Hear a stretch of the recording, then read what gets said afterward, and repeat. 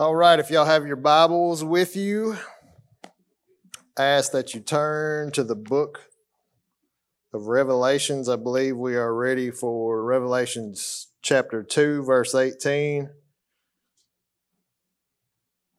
We'll be going through the letter to the church in Thyatira tonight.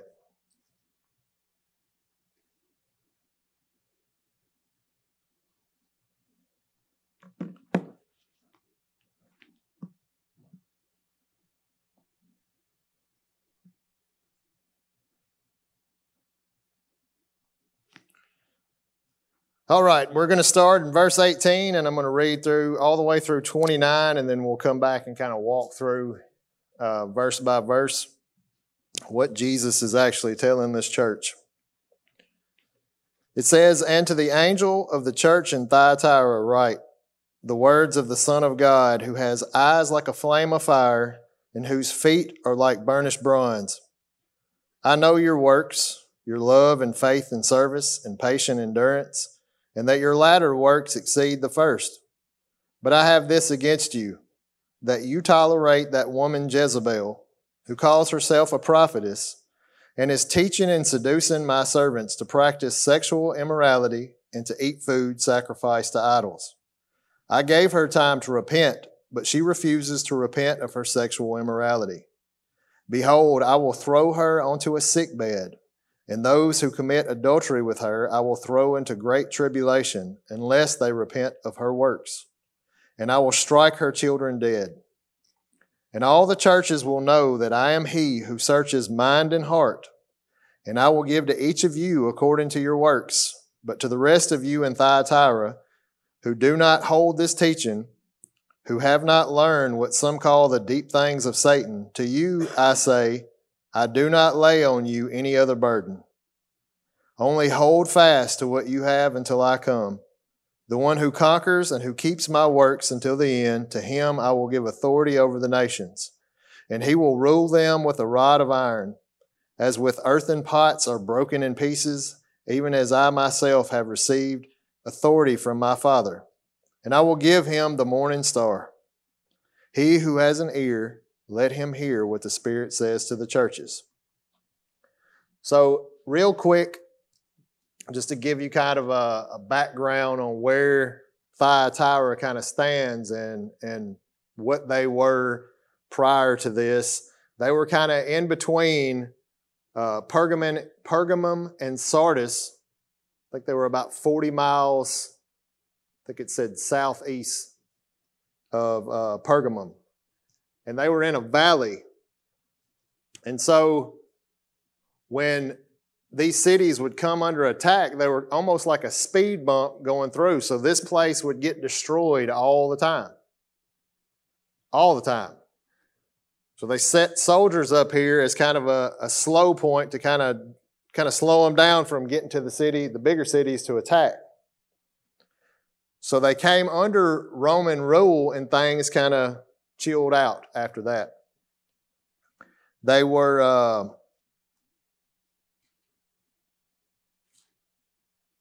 that's all about where they're at on the map or whatever. But what Jesus is talking about here is they are a church that tolerated sin.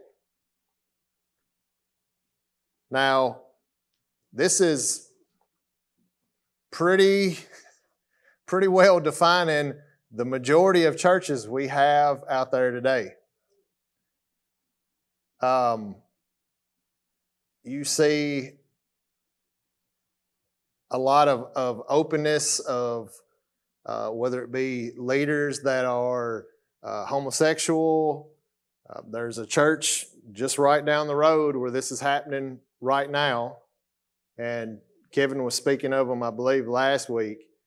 Their mindset is you meet people where they are, and it's not up to you to judge them. But we're going to see tonight that that's not the case. It's not to say that you follow people around and watch their every move, because sinners are going to sin. But when you are openly living certain ways, and I'm not just talking about homosexual lifestyles, I'm talking about whether it be alcoholism, anything that goes against God's word, you're openly living that lifestyle, you're a part of a church, it's up to those people. It's up to those people to love you enough to show you where you're going against God's word. It's not about just pointing people out and saying you got sin in your life. It's about trying to drive them to repentance so they don't end up like this right here. So the opening here, so think about it from their point of view. Try to put on their shoes, and you're members in the church of Thyatira, and you get a letter from Jesus that says the words of the Son of God, who's Jesus, who has eyes like a flame of fire and whose feet are like burnished bronze. Does that sound like a gentle opening? What do you think of when you hear eyes like a flame of fire? Somebody staring you down, ready to listen through you. They can see everything about you. They're not seeing outwardly what you're doing. They can see straight to the core. And whose feet are like burnished bronze. I tried to find some references in this, and about the only one I found that was kind of close to it was, I think, over in Revelations, like around chapter 19, where he was talking about crushing like a wine press. And it's kind of giving you that stability, that firm stand, immovable type feel. According to the note, it says Thyatira, they were metal workers to start with. So they would have been used to the whole idea of fire and molten metal. Right. That does make sense. And so with the bronze as well, they would have known what bronze was used for, armor plating and things like that. Right. So this is a church that tolerated sin, so I think it's fitting to look at what Jesus said actually was the very first command he gave the church. The very first words out of his mouth about the church. If you flip to Matthew chapter 18.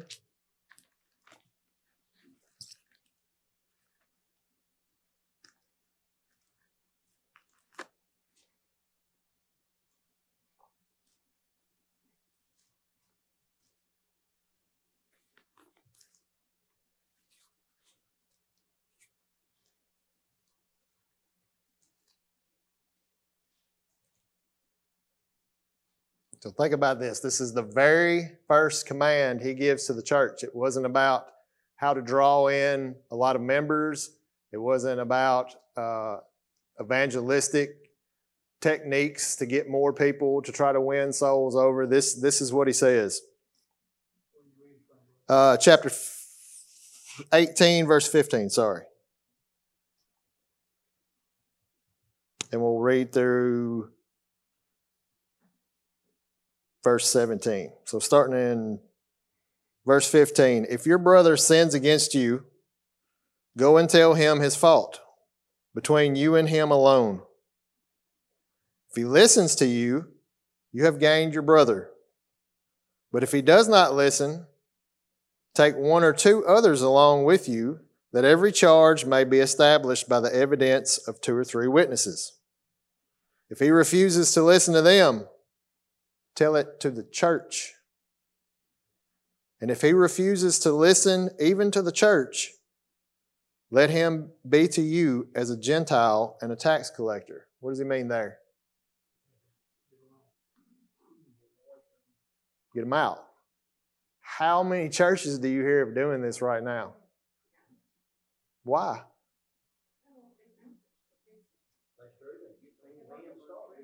So one of the struggles that because I got to thinking about this, and I was like, so why is it hard to correct people? But really, when you think about it, most of the time we think we're not in a position, because we still sin, we're not in a position to go and approach somebody about their sin.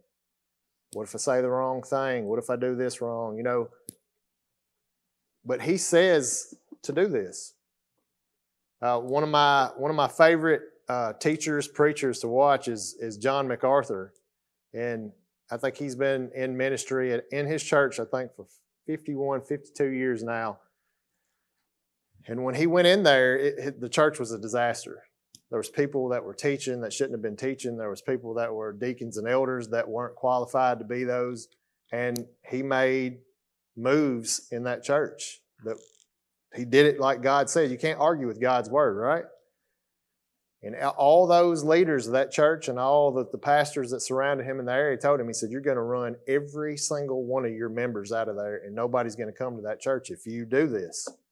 Right now, he's got one of the largest numbers of people in church at his church in California, and it's not because he doesn't preach God's word. If any of y'all follow, he's pretty sound. But that goes to show you, that takes that fear out of it, because here's the thing. Are you worried about running people off that are openly living in sin? Or are you worried about obeying what God told you to do? Because you're not going to stand before those people. At the end of time, you're going to stand before God. You know how in the Old Testament, when they would go in and they would, that story where they said, don't take the schools, and then they took the schools. So you got that in your camp. So it's similar. Like, why do you want that in your camp? Right. Yeah, that's exactly right.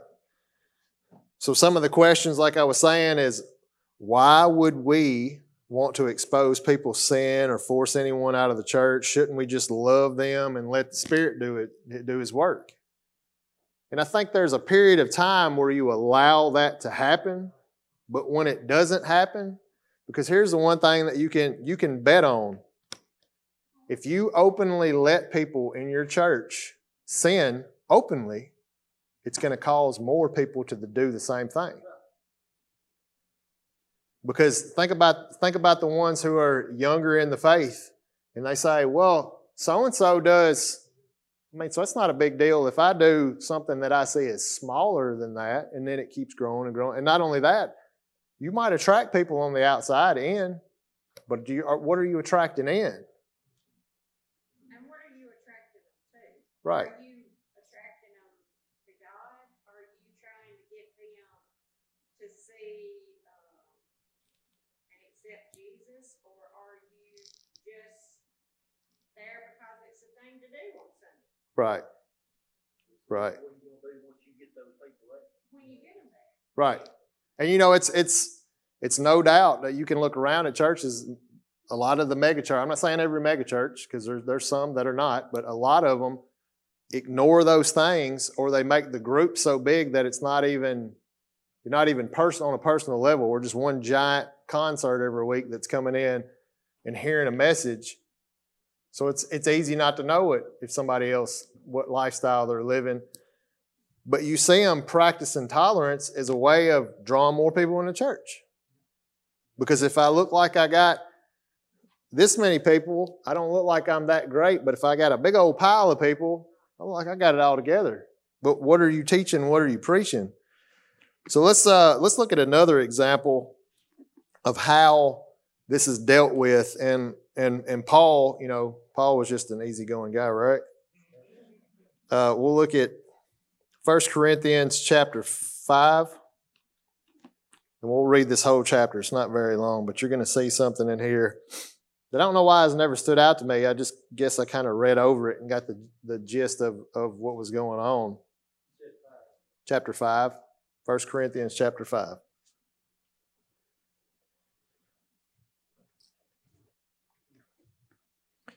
It says, it is actually reported that there is sexual immorality among you. So, similar thing here, right? In a kind that is not even tolerated by the pagans. So think of that. It's not even tolerated by the pagans.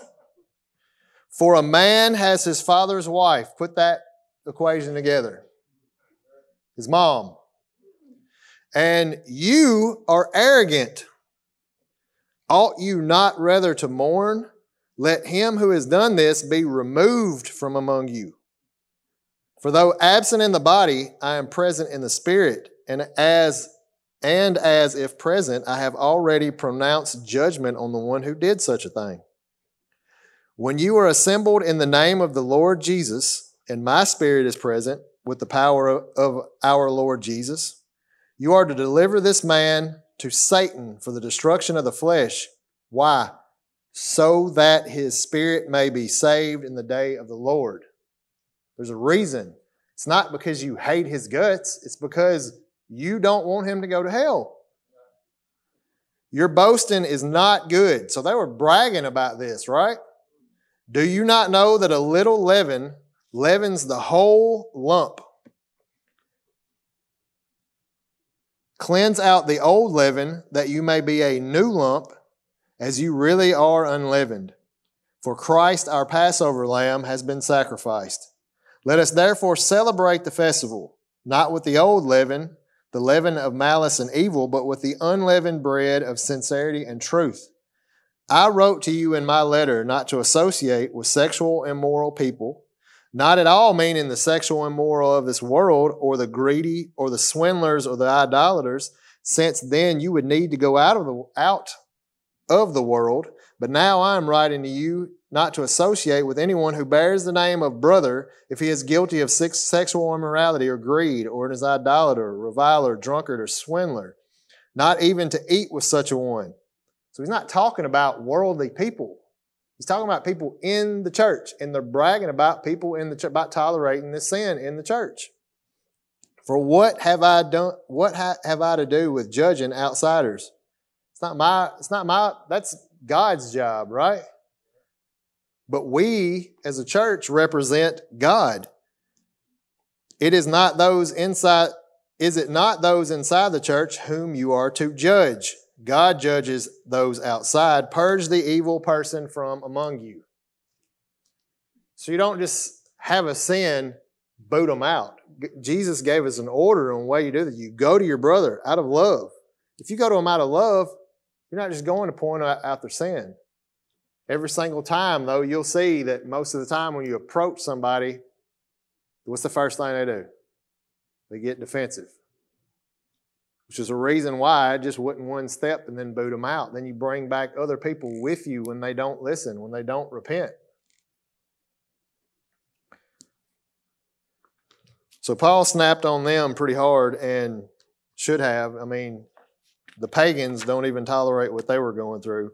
So instead of removing this man, they boasted about it as if tolerance was like some kind of a badge of honor for them, I guess, to represent out in the community. So you think about it this way. Not only do you represent Christ as a Christian, the way you live your life is a testimony, right? His name is at stake. You're representing what, if I go do this, I'm a member of this church, what does everybody think about the whole entire church? So you just gave everybody in here a bad name.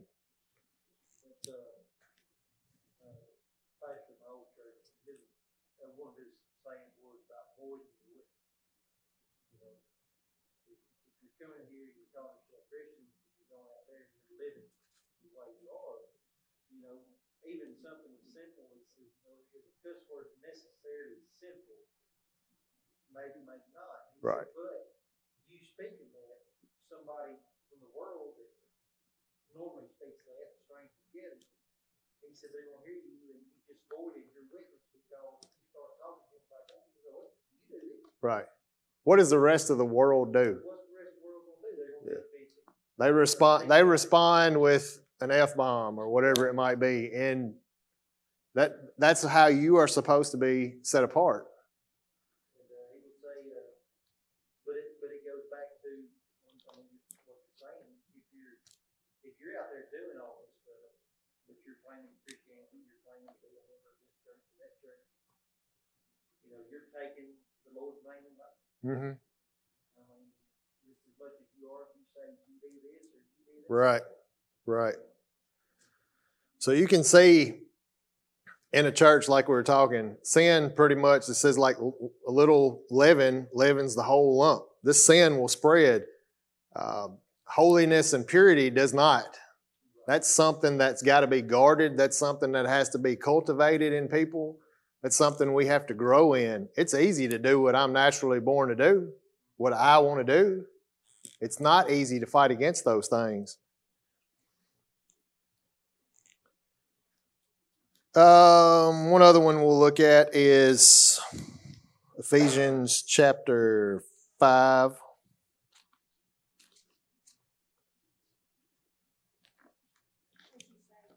Ephesians chapter 5.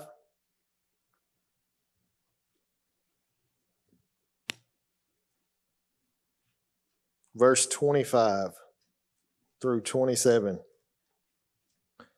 This is going to look at how Christ sees the church, and then we're gonna think about that in conjunction with what's going on in this church. Chapter 5, verse 25. It says, "Husbands, love your wives, as Christ loved the church and gave himself up for her." So the church is what Christ died for. "That he might sanctify her, having cleansed her by the washing of water with the word, so that he might present the church to himself in splendor, without spot or wrinkle or any such thing, that she might be holy without blemish." Does this church look holy without blemish? This church in Thyatira. Did the church in Corinthians look like holy without blemish? We'll move on to verse 19. We're back in Revelation chapter 2. But yeah, just set the stage here. And don't miss this too. If you read through these letters one by one, I don't know if you know what I'm talking about, but you can read and you can pick up on tones of language, right? You can see the first three churches had correction, but it was kind of a gentle type correction about them. And then this one, you see the tone change like at the beginning. Eyes like fire and burnished brawn, feet. So this is, I would be like, what's coming next, you know? Right. And if you're part of this church, you're probably not surprised about what he's saying about this church, because this lady was teaching in the church. Verse 19, it says, "I know your works, your love and faith and service and patient endurance, that your latter works exceed your first." So he starts out similar to the other letters. He's commending them of what they're doing that's righteous deeds. But it's just one sentence, right? The rest of it kind of real quick. "But I have this against you, that you tolerate that woman Jezebel, who calls herself a prophetess, and is teaching and seducing my servants to practice sexual immorality and to eat food sacrificed to idols."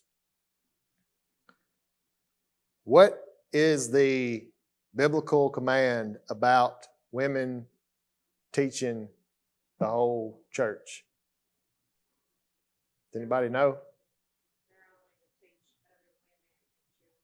It just plainly says it's not permitted that they will teach the whole. So this lady has called herself a prophetess, which is already blasphemy for what she's teaching. She's teaching in the church, and she's teaching everybody. She's also offering food sacrificed to idols. But what you see here is she is called Jezebel. This probably wasn't her name. But what do we know about Jezebel in the Old Testament?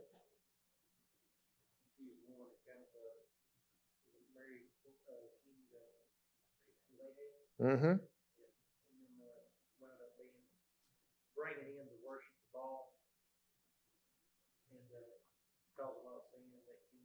Right.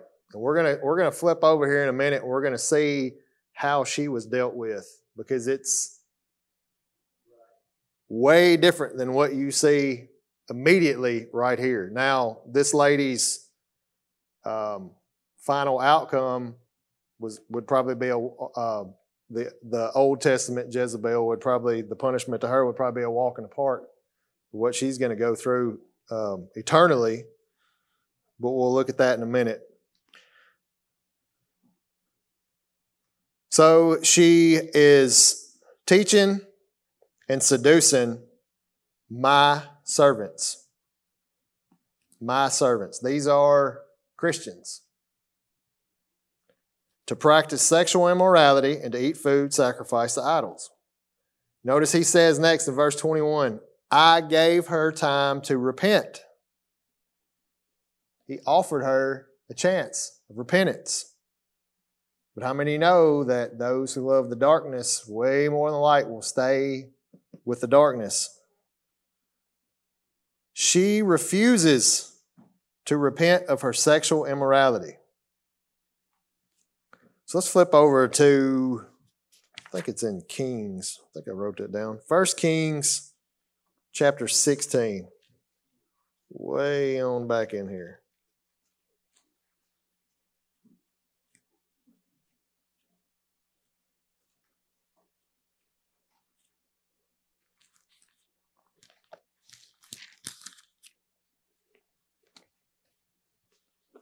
First Kings chapter 16, and we're going to be in verse, gave you the wrong one. 2 Kings chapter 9. Going in 10 different directions up here.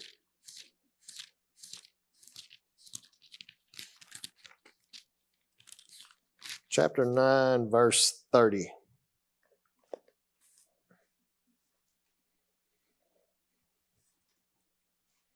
Probably going to murder some of these names, but I'll give it my best shot. It says, when Jehu came to Jezreel, here's her name, Jezebel heard of it. And she painted her eyes and adorned her head and looked out of the windows. And as Jehu entered the gate, she said, it is peace, you Zimri, murderer of your master. And he lifted up his face to the window and said, who is on my side? Who? 2 or 3 eunuchs looked out to him. He said, throw her down. This is talking about Jezebel. So they threw her down, and some of her blood splattered on the wall and on the horses, and they trampled her.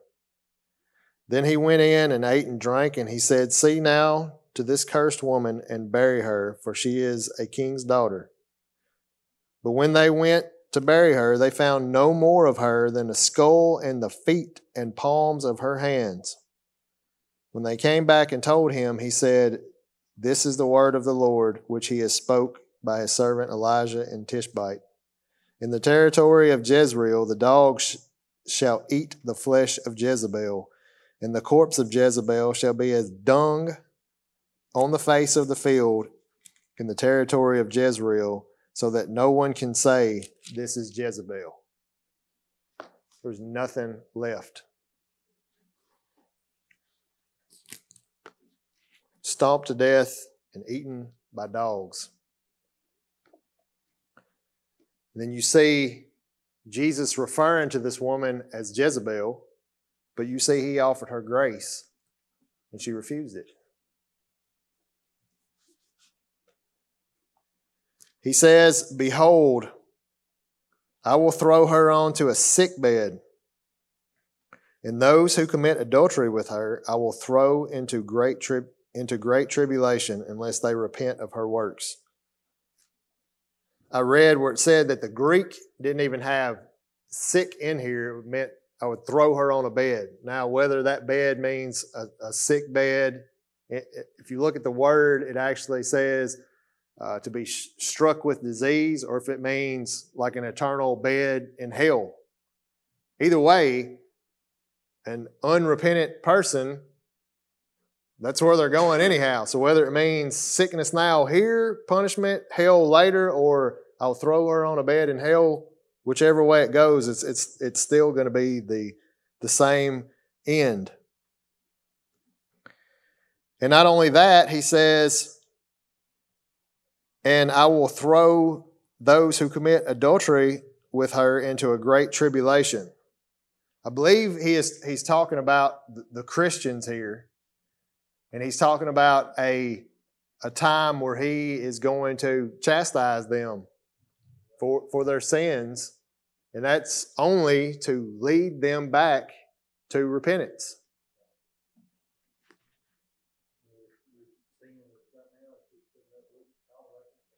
Right, and those who has committed the acts with it, because these are Christians that she has led into sexual immorality.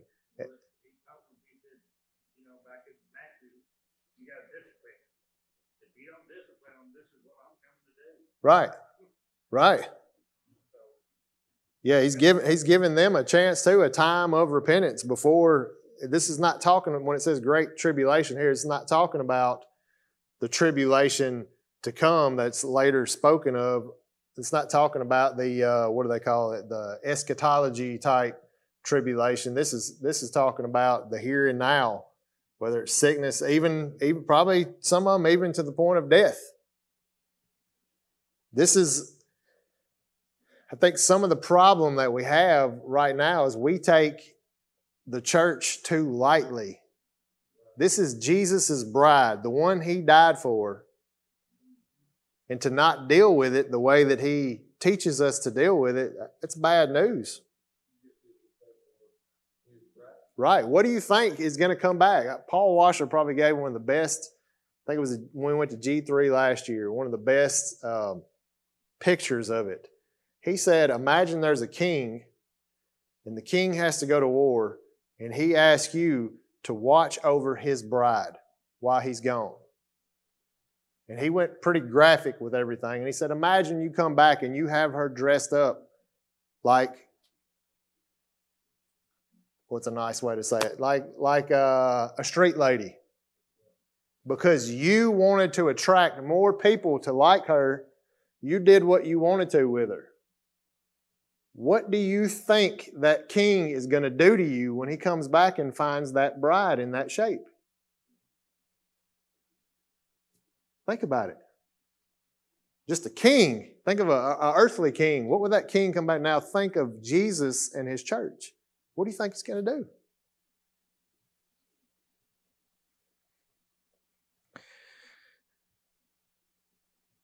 Verse 23, this goes even further. If you look back through history, I think at the time of this letter, this church has been going for about 40 years now.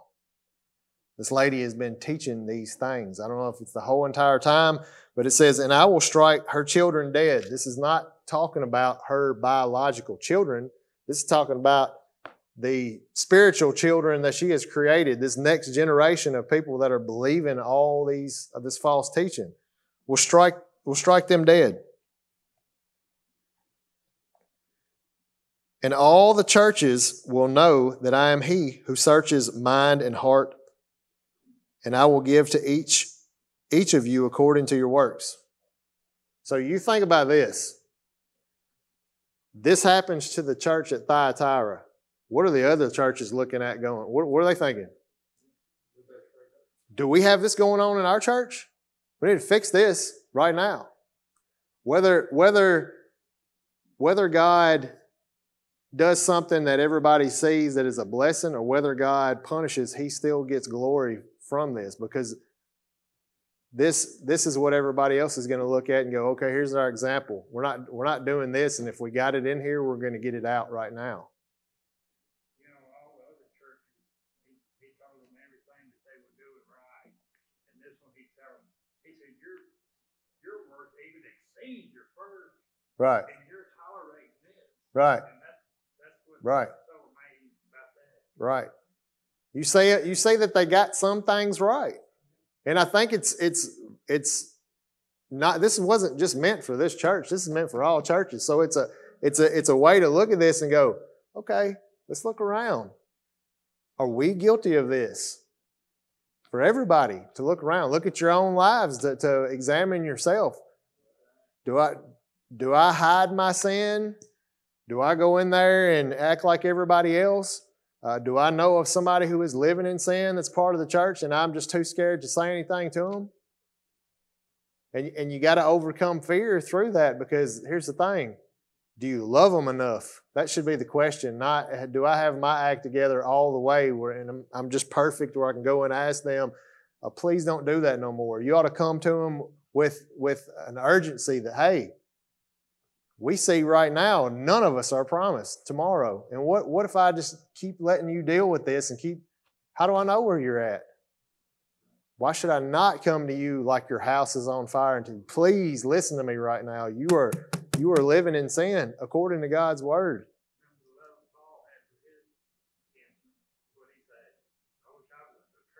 Right. Right. Right. Have that kind of love. Yeah. I would give my salvation up for you if I could. So it's not a complete disaster in Thyatira. So he says, I am he who searches the mind and heart, and I will give to each of you according to your works. So not everybody has failed to this teaching. And we go a little bit further, you'll see this. But to the rest of you who are not in this same category as the ones I'm talking to here, who do not hold this teaching, who have not learned what some call the deep things of Satan. So this teaching almost, I don't know how many of y'all have heard of like a dualism or Gnosticism. It was kind of like a contemporary Greek philosophy. What it taught was that the soul was good and the flesh was bad.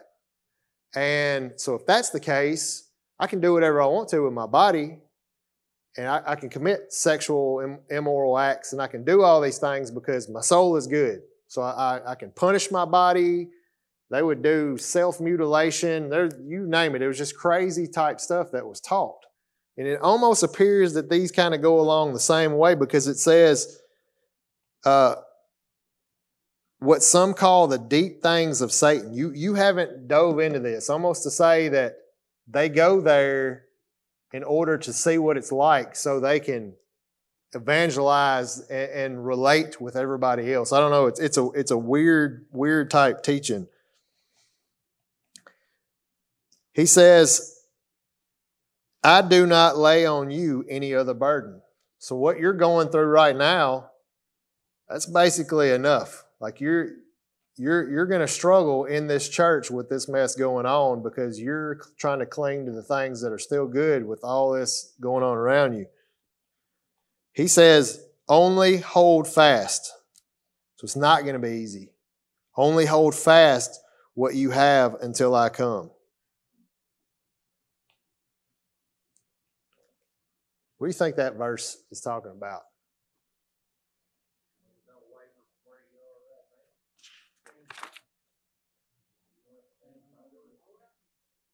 Don't give up. Don't give up. I mean, it couldn't go any better with what Nick's been preaching on Sundays. Stand firm. It's not about fighting against anything. It's about standing firm. Hold tight to what you got. Hold tight to the truth. Because when everything else is crumbling around you, it's real easy to just throw in the towel and fold in with the rest of the bunch. And he says, hold fast what you have until I come. And then he offers here this promise. The one who conquers and who keeps my works until the end. This ain't for a little while. Remember the race. This is to the end. To him I will give authority over the nations. And he will rule them with a rod of iron, as when earthen pots are broken in pieces, even as I myself have received authority from my Father, and I will give him the morning star.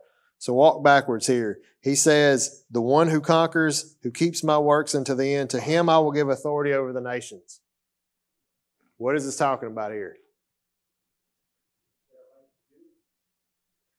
Does anybody know what happens in the millennial kingdom? Who rules during that time? Who rules over the nations during that time? It's Jesus. And it's us. If you read through, I'm trying to think where it's at in Revelations. I don't know if I even wrote it down.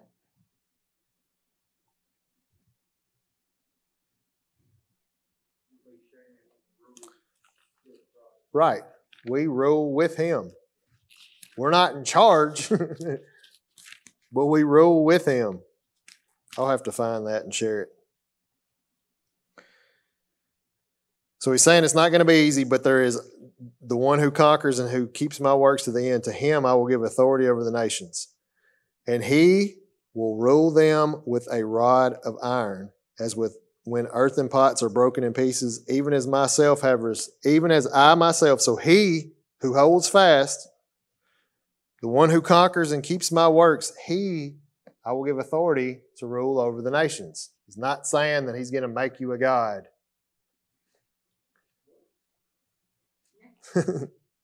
We're not in that religion here. Wrong church. G. This is a reference from the book of Psalms where it's actually talking about the authority of Christ. And this is pretty much quotes this almost word for word to some extent. And he says, I will give him the morning star. What does that mean? What's the morning star? Because there's a few places in the Bible where it talks about the morning star, but they don't relate the same. Jesus. Revelations 22:16. I'll show you that one that way. The very last chapter. He says, verse 16, I, Jesus, have sent my angel to testify to you about these things for the churches. I am the root and the descendant of David, the bright morning star. So Jesus is saying, and I will give you me. That's our ultimate. Heaven, the place is not our ultimate. That's where I can't wait to go. We're waiting to go there because why? That's where Jesus is. That's where we want to be, in his presence. He says, I will give you myself. The other verse you were trying to reference earlier is 4:5. It says, Then I saw thrones and seated on them were those to whom the authority to judge was committed. Also I saw the souls of those who had been beheaded with testimony of Jesus and the word of God, and those who had not worshipped the beast or its image. They had not received a mark on their foreheads or their hands. They came to life and reigned with Christ for 1,000 years. There you go. That's it. The dead did not come to life until the 1,000 years were ended. This is the first resurrection. Blessed and holy is the one who shares in this first resurrection. Over such, the second death has no power, but they will be priests of God and of Christ, and they will reign with him for 1,000 years. Right. So there you go. Everybody hear where that was at? Revelations 20, 4 through 6. So our ultimate reward is Christ. And like the other ones say, the very last verse, he who has an ear, who has an ear. Pretty much. Let him hear what the Spirit says to the churches. So it's like the other letters, it's directed. It's written to this church, but it's not just the message for this church. It's for everybody. It's for he who has an ear.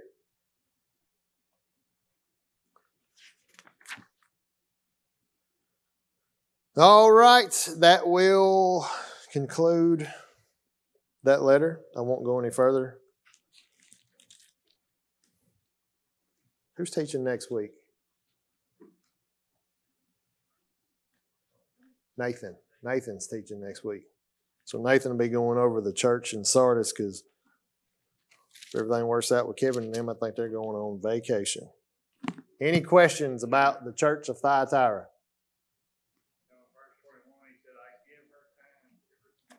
Right? It's not hopeless, but how much time do you have? That's another question. Right. He didn't say, hey, next Thursday, it's it. Your time is, I know I'm doing wrong now. I repent now. Now is the time.